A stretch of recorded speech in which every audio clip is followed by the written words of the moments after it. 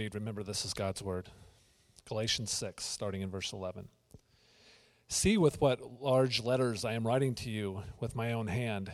It is those who want to make a good showing in the flesh who would force you to be circumcised, and only in order that they may not be persecuted for the cross of Christ. For even those who are circumcised do not themselves keep the law, but they desire to have you circumcised that they may boast in your flesh. But far be it from me to boast except in the cross of our Lord Jesus Christ, by which the world has been crucified to me, and I to the world. For neither circumcision counts for anything, nor uncircumcision, but a new creation. And as for all who walk by this rule, peace and mercy be upon them and upon the Israel of God. From now on, let no one cause me trouble, for I bear on my body the marks of Jesus. The grace of our Lord Jesus Christ be with your spirit, brothers. Amen. You can have a seat. Amen. All right, we're at the finish line. Here we are. We've been fighting for grace for 12 weeks. This is our last week here in this book of Galatians. It's been, I think, hopefully for you, a good and a helpful study. I know it has been for me. I'll share some of what God's been doing in my life actually through this and through some other things in a moment.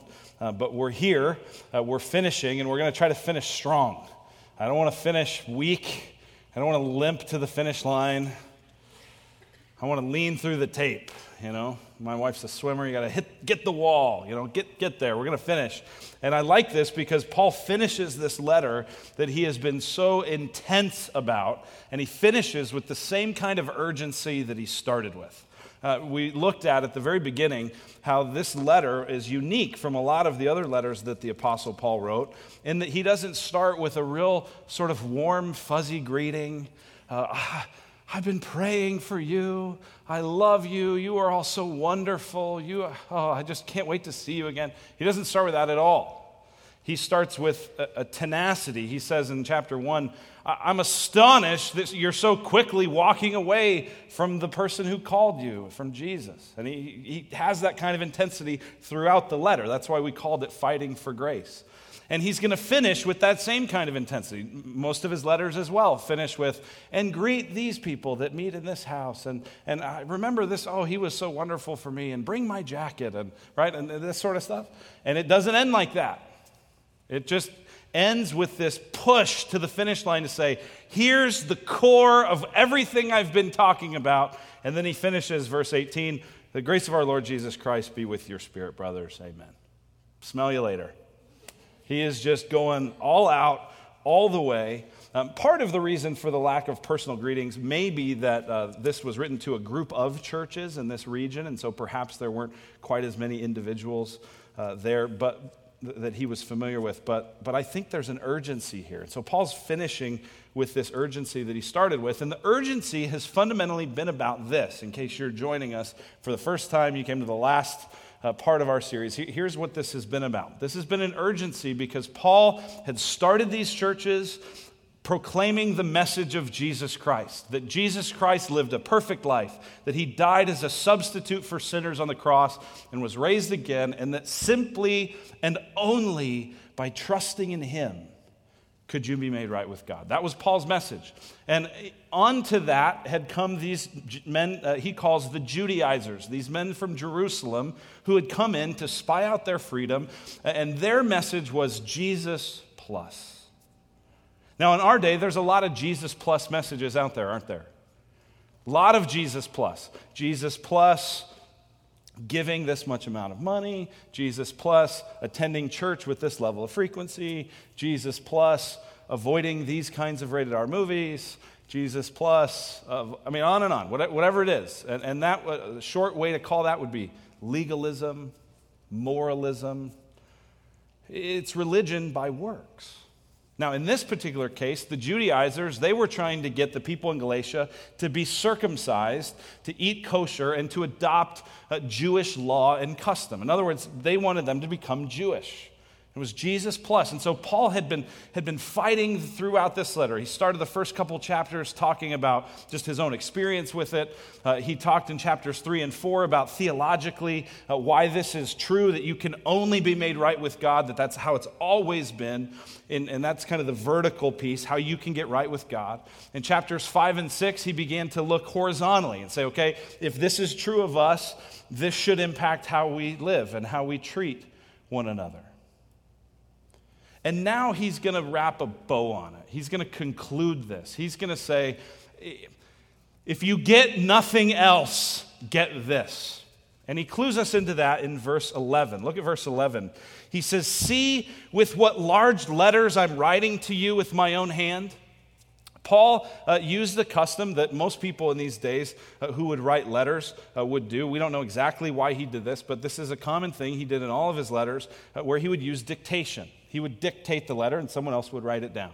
And at this point, at verse 11, Paul grabs the sheet of paper, says, I'm writing this last part by myself. We're not exactly sure if this is just verse 11 or if it's this whole section. Most commentators seem to think it's probably the whole section. And Paul is saying, see with what large letters I'm writing to you with my own hand. Now, he would sometimes write in his own hand just so people wouldn't forge it. You could know, okay, this is really Paul's signature. And the large letters, people going, well, is that because he had bad eyesight or just was a lousy writer or penmanship was bad? I mean, what was this? It seems like what he's saying is, this is a big deal. It's like when you text someone in all caps. Some of you just use all caps all the time in your email and text, and we think you're yelling at us. Okay, stop that. Just when it's emphasis, right? So Paul is grabbing the sheet and going, all caps, this is important, don't miss this. So you may be tempted at this point, especially if you've kind of tracked with us to go, week 12, here we go again. You got to get this. Paul is going to bring this home. And here's fundamentally the question that he is asking the Galatians. And it's the same question that he's asking us. It's the question he's asking you and me. The question is, what are you boasting in? What are you boasting in? What are you standing on to give you assurance of some sort of good relationship with God? What are you, the word means to take pride in, or the King James will say to glory in. What are you glorying in? What is at the bottom of your understanding of why you can relate to God? What are you boasting in?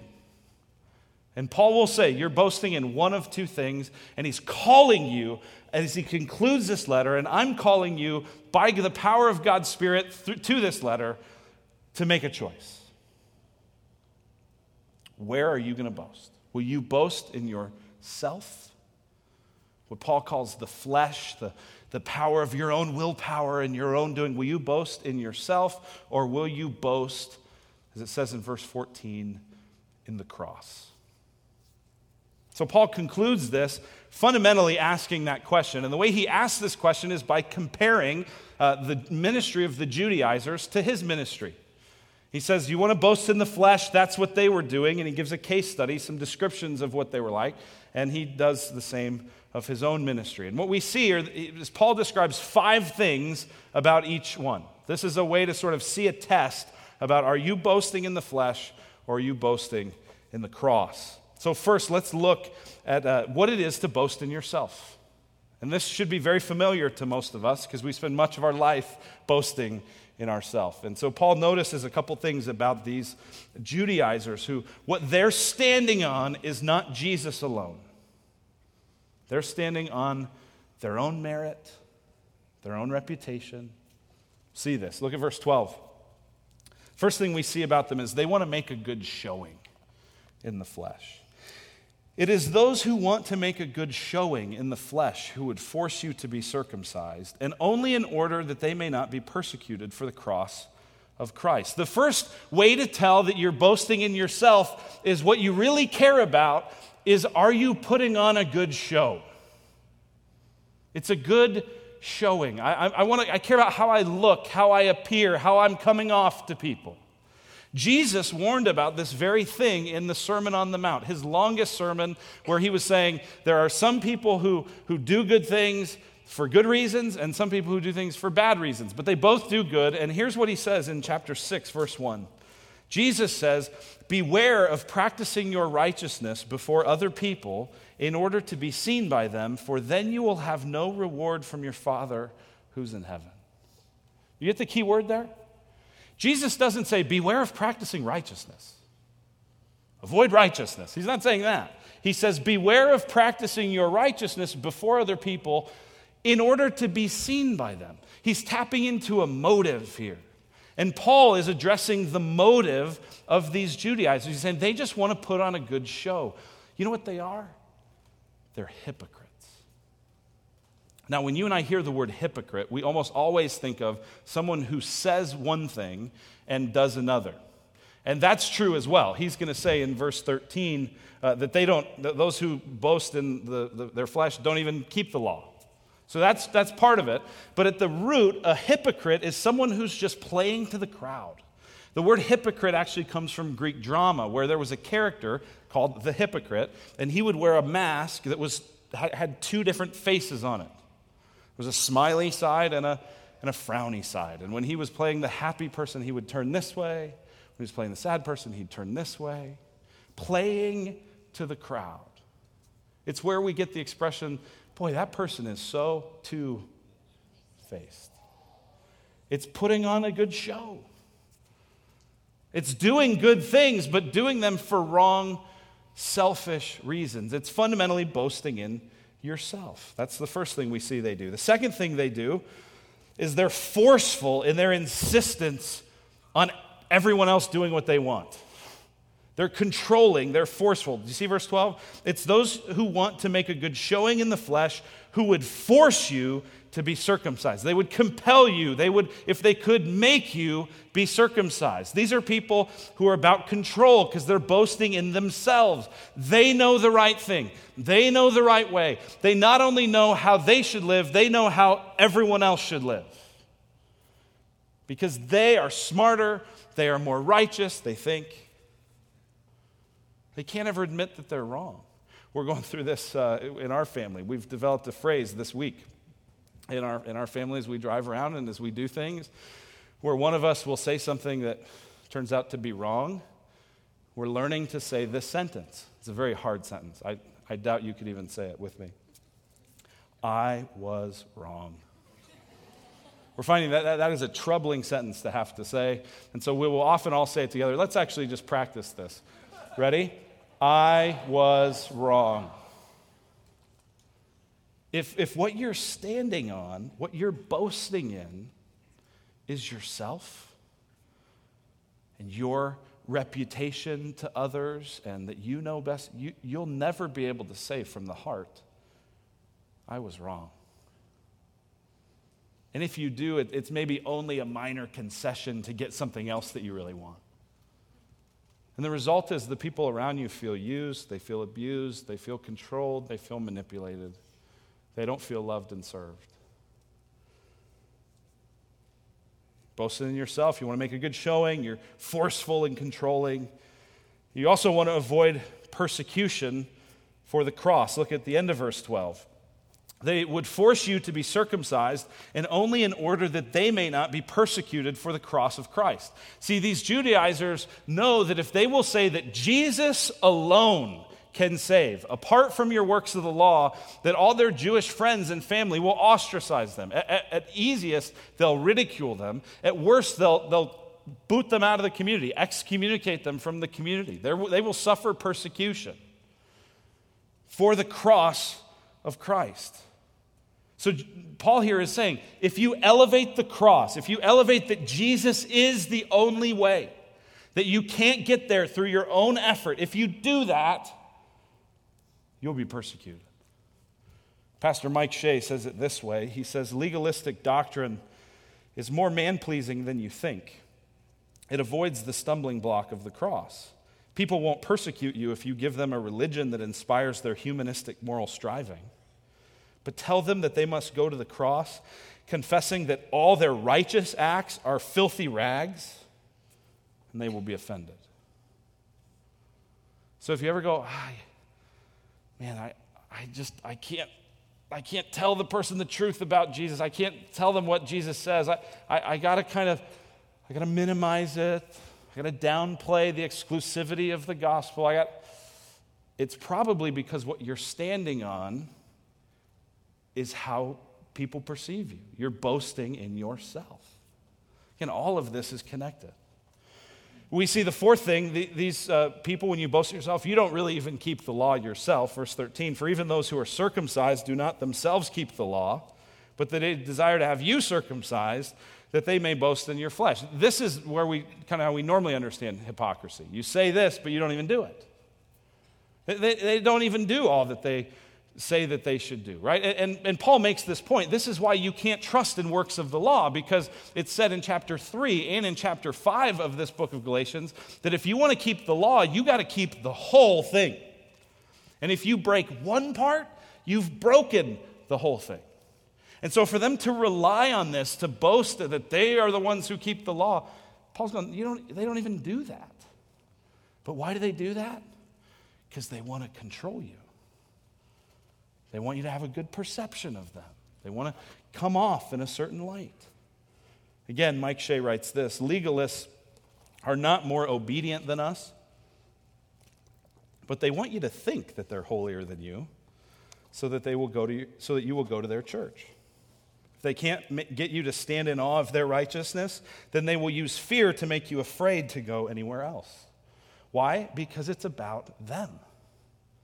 See, what we saw in chapter 5 especially was that love is the fulfillment of the law. You want to keep the law? Love. But when you're living for yourself, your reputation, when you're standing in your flesh, boasting in yourself, you don't love people. You just use them. And that's what they're about. In the verse 13, they desire to have you circumcised that they may boast in your flesh. Look at how many people we got to follow us. Look at how many people go to our church. We must be right. No one could deny these results.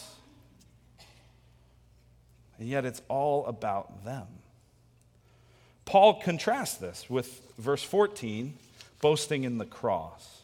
So we'll see 5 things about Paul as well here. First, that he will only boast in the cross. Verse 14, but far be it from me to boast except in the cross of our Lord Jesus Christ. Far be it from me. May I never boast in anything except the cross of Jesus Christ. At the heart of your spirituality, at the heart of your faith, at the heart of your religion is whatever you're boasting in, whatever you're standing on. That's at the heart of it. And Paul is saying, may it never be, far be it from me that I would ever stand on anything except the cross. And he talks about it as boasting, glorying, being delighted in, celebrating the cross. It's hard to understand for us how scandalous and crazy this is.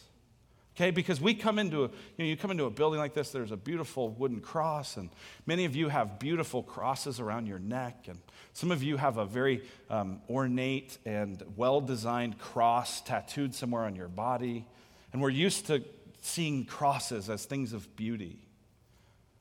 I've never seen someone with an electric chair tattooed to their arm. What Paul is saying is the thing that thrills me more than anything, the thing that I am going to stand on is the most horrible symbol of execution in human history. Why? Because he knows that there and only there could he actually be made right with God. And he also knows that the only thing that he contributed to that was his sin. His weakness, his failure.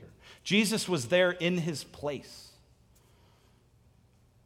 That's all he brought to the table. And so he's willing to boast in that. That's his whole ground that he's standing on. Part of what's happened with this as well, secondly, is he's been crucified to the world with Christ. Look at verse 14. Far be it from me to boast except in the cross of our Lord Jesus Christ, by which the world has been crucified to me and I to the world. Here, world probably means the idea of critical acclaim, right? That's what he's talking about, the Judaizers. They're just trying to impress the world. Paul's going, I don't care about that. The world's been crucified to me. In Galatians, we've seen that the law was crucified to him, and sin was crucified to him, and now the praise of men is crucified. And notice, this is a passive thing. This has happened to me. When he trusted Christ, he died to needing the acclaim of people. It has happened. It's a past completed action with ongoing results. He is united to Christ, and that's all that matters. And if this happens to you, you become unstoppable in your boldness. I want to share with you just briefly a short video. It's about 2 minutes. It's from Pastor Matt Chandler. He's actually the president of the Acts 29 network, the church planting network that we're part of. I can't imitate it or say it any better than he does. So just take a look at what happens if this truth becomes explosively alive to you. Take a look. Let me give you a biblical example of this freedom. The Apostle Paul, just an untouchable man. I mean, you just couldn't do anything to him, just unfazed. And this is a man that was hard-pressed. All right, this was a man that was imprisoned and beaten and left for dead on more than one occasion. All right, shipwrecked twice, maybe even 3. Shipwrecked 3 times. Like, look, man, my plane goes down. I'm driving. 3 times shipwrecked. And then one of my favorites, he's shipwrecked, gets to an island, gets bit by a snake. Now, at what point are you not going, Lord, are you serious? I'm doing your work. But you couldn't touch him, right? We'll kill you. To die is gain. We'll leave you alone. To live is Christ. We'll torture you. Well, I do not compare the sufferings of this world to be compared to the future glory. We'll put you in prison. Well, give me a hymnal. I'm going to convert all your guards and sing the worship when I'm done.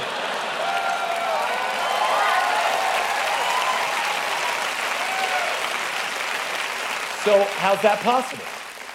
That's possible because his righteousness was a foreign righteousness. It wasn't his own. It was given to him in Jesus Christ. See, so if I could take this whole message and kind of just boil it down and condense it into its purest form, here's simply what we're celebrating here. That despite me, despite my continued failures, despite my shortcomings and foolish heart, God, because of the imputed righteousness of Jesus Christ to me and his wrath absorbing death on the cross and his resurrection, now sees me as perfect and spotless and holy, and not because I am, but because he is, which is why Ephesians 2 is going to say that even the faith I had to believe in the grace was given to me by God. So I honestly had nothing to boast in. Like, I couldn't even say, well, I believed, because the belief given to me was actually a gift. So that God so owns the glory that everything is his. That's why no one should walk with a swagger in the kingdom, and no one should walk with a limp. Amen, right? That's exactly right. And if you don't listen to Matt Chandler, you should. He just started preaching Galatians. Have fun with that. You'll get to hear how it's actually supposed to happen. But I love that. Paul, you can't stop him. He's been crucified to the world. He's been crucified. I don't care. I'm living for Jesus. That's all that matters. That's wonderful. You see what truly matters in verse 15 to Paul is not circumcision or uncircumcision. It's new creation. Look at verse 15. For neither circumcision counts for anything, nor uncircumcision, but a new creation. He said a similar thing in chapter 5, verse 6, where he said, circumcision doesn't matter. Like don't take pride that you got circumcised, and don't take pride that you didn't. What matters, he said in chapter 5, verse 6, is faith working through love. Here he says what matters is a new creation. And when you are made new, the biblical idea would be you're born again. The old passes, the new comes. The resurrection is a perfect symbol of this. You're a new creation. It comes out in love. And what happens is you stop caring about the externals and you start caring about the heart.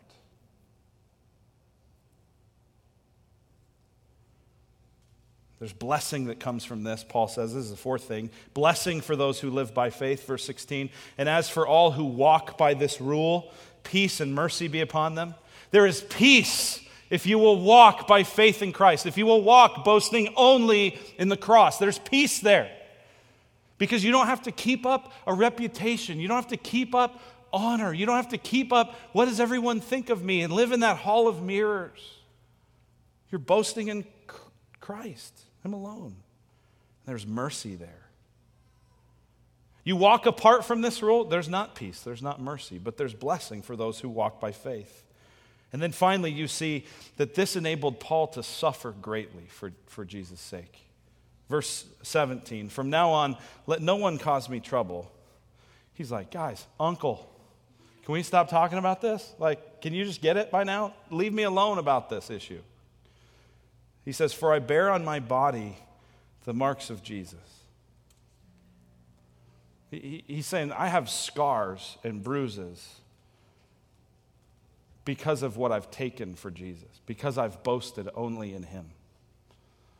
I have bigger things to worry about. And you keep falling into this.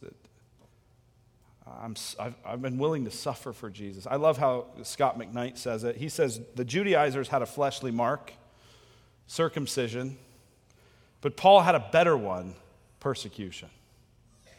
Both get a fleshly mark. One is all about you, the other one is all about Christ. So where are you boasting?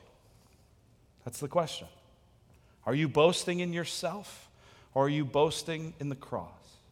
Are you fundamentally worried about propping yourself up so that you could get whatever you think will satisfy? Or are you admitting, I'm weak, helpless, I only need Jesus?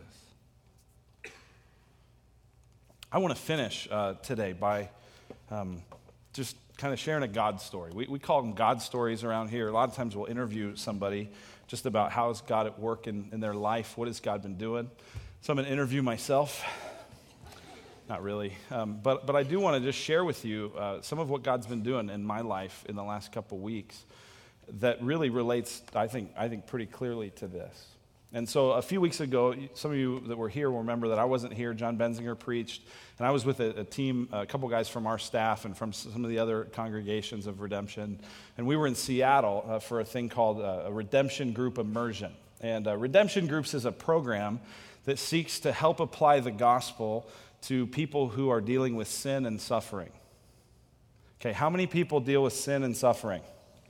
Okay, right? Everybody, right? So this is, some people are more aware of it than others, but this is a program for that. And a big part of our heart as a church has been, we'd like to create an environment where we could help people dealing with that. People especially who know, I'm dealing with stuff, I need some help.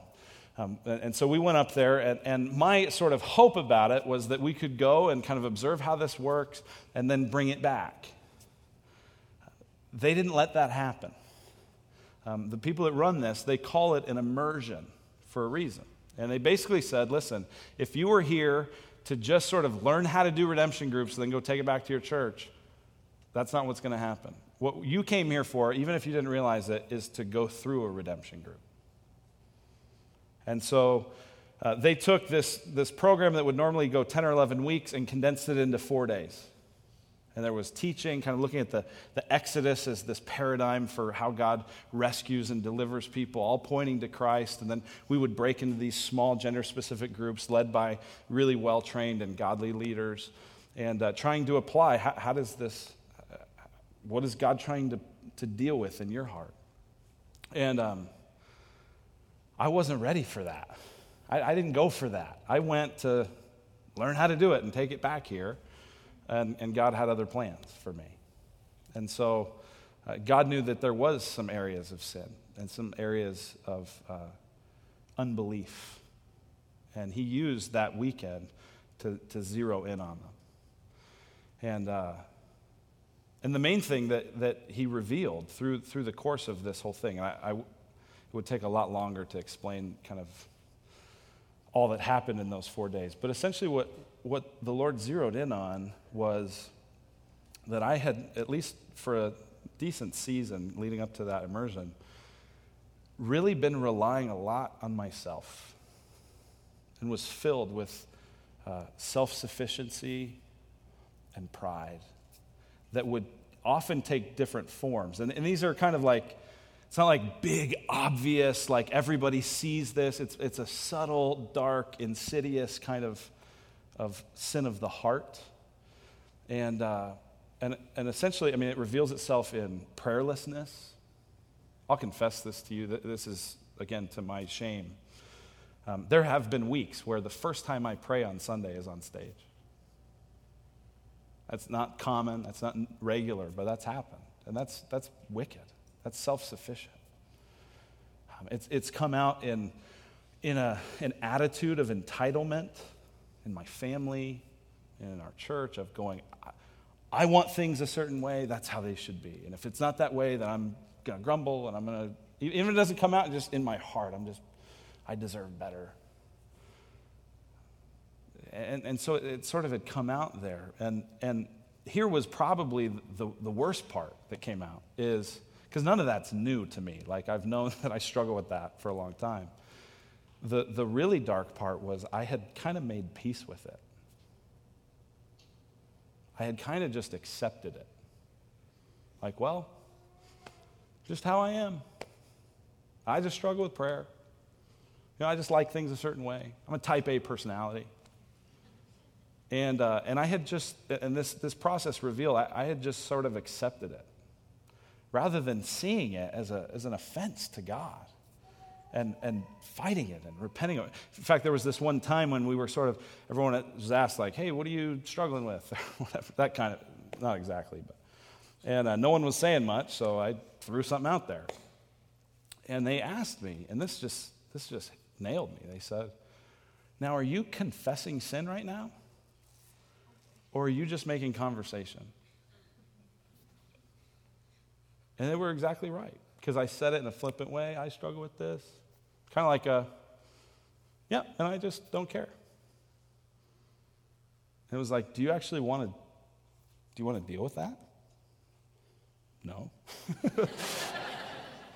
And God, it was like I was wrestling the Holy Spirit, and he just wouldn't let me off the mat. I would come up for a breath, and he'd slam me back down. And I was reminded how much God hates pride. I shared a bunch of that last week.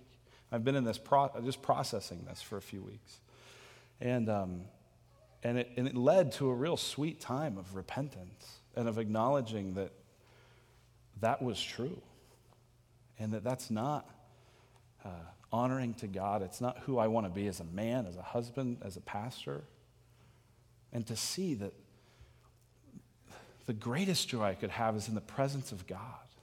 In his presence is fullness of joy. And so it was this time of repentance and renewing. But here's what I saw. I saw that I had drifted into a place where I was boasting in myself.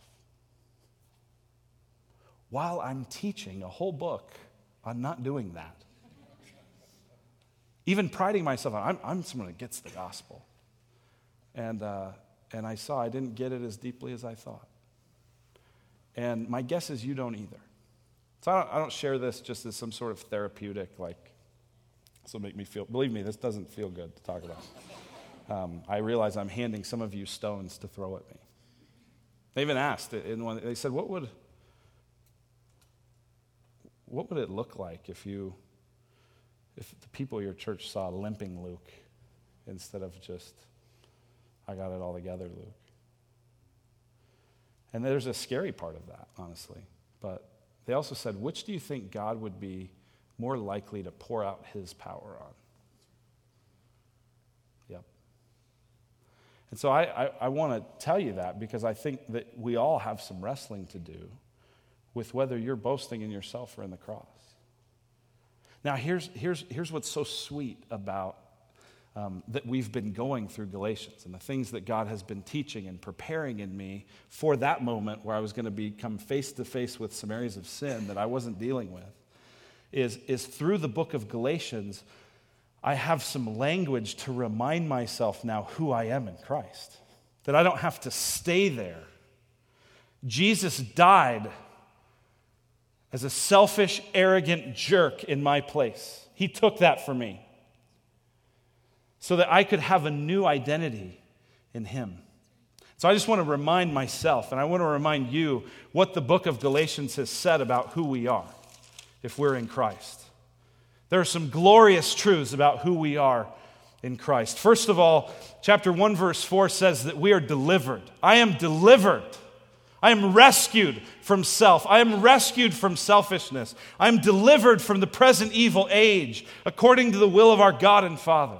That is good news. Not only am I delivered, I am justified, it says in chapter 2, verse 16. A person is not justified by works of the law, but through faith in Jesus Christ. I've been declared righteous. I've been made right with God. I've been justified. That's who I am now in Christ. No longer sinner, but saint. It gets better. I've been blessed. Galatians 3:13 says that Christ became a curse for us by being hung on a tree. Verse 14 says, so that in Christ Jesus, the blessing of Abraham might come to us. I'm blessed in Christ.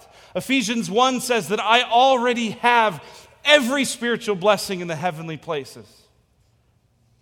Chapter 4 tells me I'm adopted. I'm a son of God. God sent forth his Son, chapter 4, verse 4, born of woman, born under the law, to redeem those who are under the law, so that we might receive adoption as sons. See, God loves me so much as a son that when he sees me in this place where I'm tolerating my sin and I've made peace with it, he isn't going to let me do that. He loves me too much. He disciplines the one he loves. And so he uses his word and his spirit and his people to say, Luke, I love you. You are my son. And I am not going to let you have anything other than the best. And what's best for you is me. I'm also an heir. I'm an heir with Christ. It says in chapter 4, verse 7, you're no longer a slave, but a son. And if a son, then an heir through God. That means there is an inheritance for me. There is an inheritance for those of you who are in Christ. You get God forever. You're an heir. You're also free. 5:1 says, for freedom Christ has set us free. You have true freedom to be who God made you to be. Freedom from sin, freedom from self, free now to love one another. And so I'm also now a servant. That's who I am in Christ. It's not just that I have the option to serve. I am now, by identity, a servant. 5:13, you are called to freedom, brothers. Use that opportunity, not for the flesh, but through love, serve one another. I also don't have to be led by myself, but I can be led by the Spirit. Chapter 5:16 says, walk by the Spirit. Chapter 5:18 says, but if you are led by the Spirit, you're no longer under the law. I don't have to depend on myself. I can cast my anxiety on Him because He cares for me. I can go by His power into areas that I would be way too afraid to deal with. That's who I am now. I'm Spirit-led. And then finally, 6:15, what we just looked at, I'm a new creation. The old Luke has died. Put your name in that sentence if you're in Christ. It's not who you are anymore. You're a new creature. The old has passed, the new has come. So the challenge of walking by faith is the challenge to become who you already are. This is who you are. You're delivered, you're justified, you're blessed, you're adopted, you're an heir, you're free, you're a servant, you're Spirit-led, you're a new creation. That's great news. Does any part, like if you want to stand up and shout about that, that's fine with me. I mean, that is good news. And And I can go deep into a place of honesty before God and honesty before you about my sin. And that's real, and that's ugly. But I can come up out of that into who I am in Christ. That's the fight I'm fighting. And I think that's what it is to fight for grace. Will you join me in that fight? I know that you have sin in your life you've made peace with. I know there are areas where you are boasting in yourself and in your reputation, just like me. And yet, don't let, well, we all do it, be an excuse to just do it. There is a better life living out who you are in Christ, boasting in the cross. Let's go there. Amen? Let's pray. Lord, we come before you, and I come before you acknowledging my sin and acknowledging that in many ways I love myself more than I love you. And I thank you for the work of your Spirit to cleanse and renew and redeem that. I thank you for the promises we've read in this book of Galatians. I pray that they would wash over us and renew us and give us ways to fight for grace. Lord, we love you, and we pray in Jesus' name. Amen. Amen. Well, I think it's absolutely appropriate to respond. We're going to do that. The band is going to come, and they're going to sing.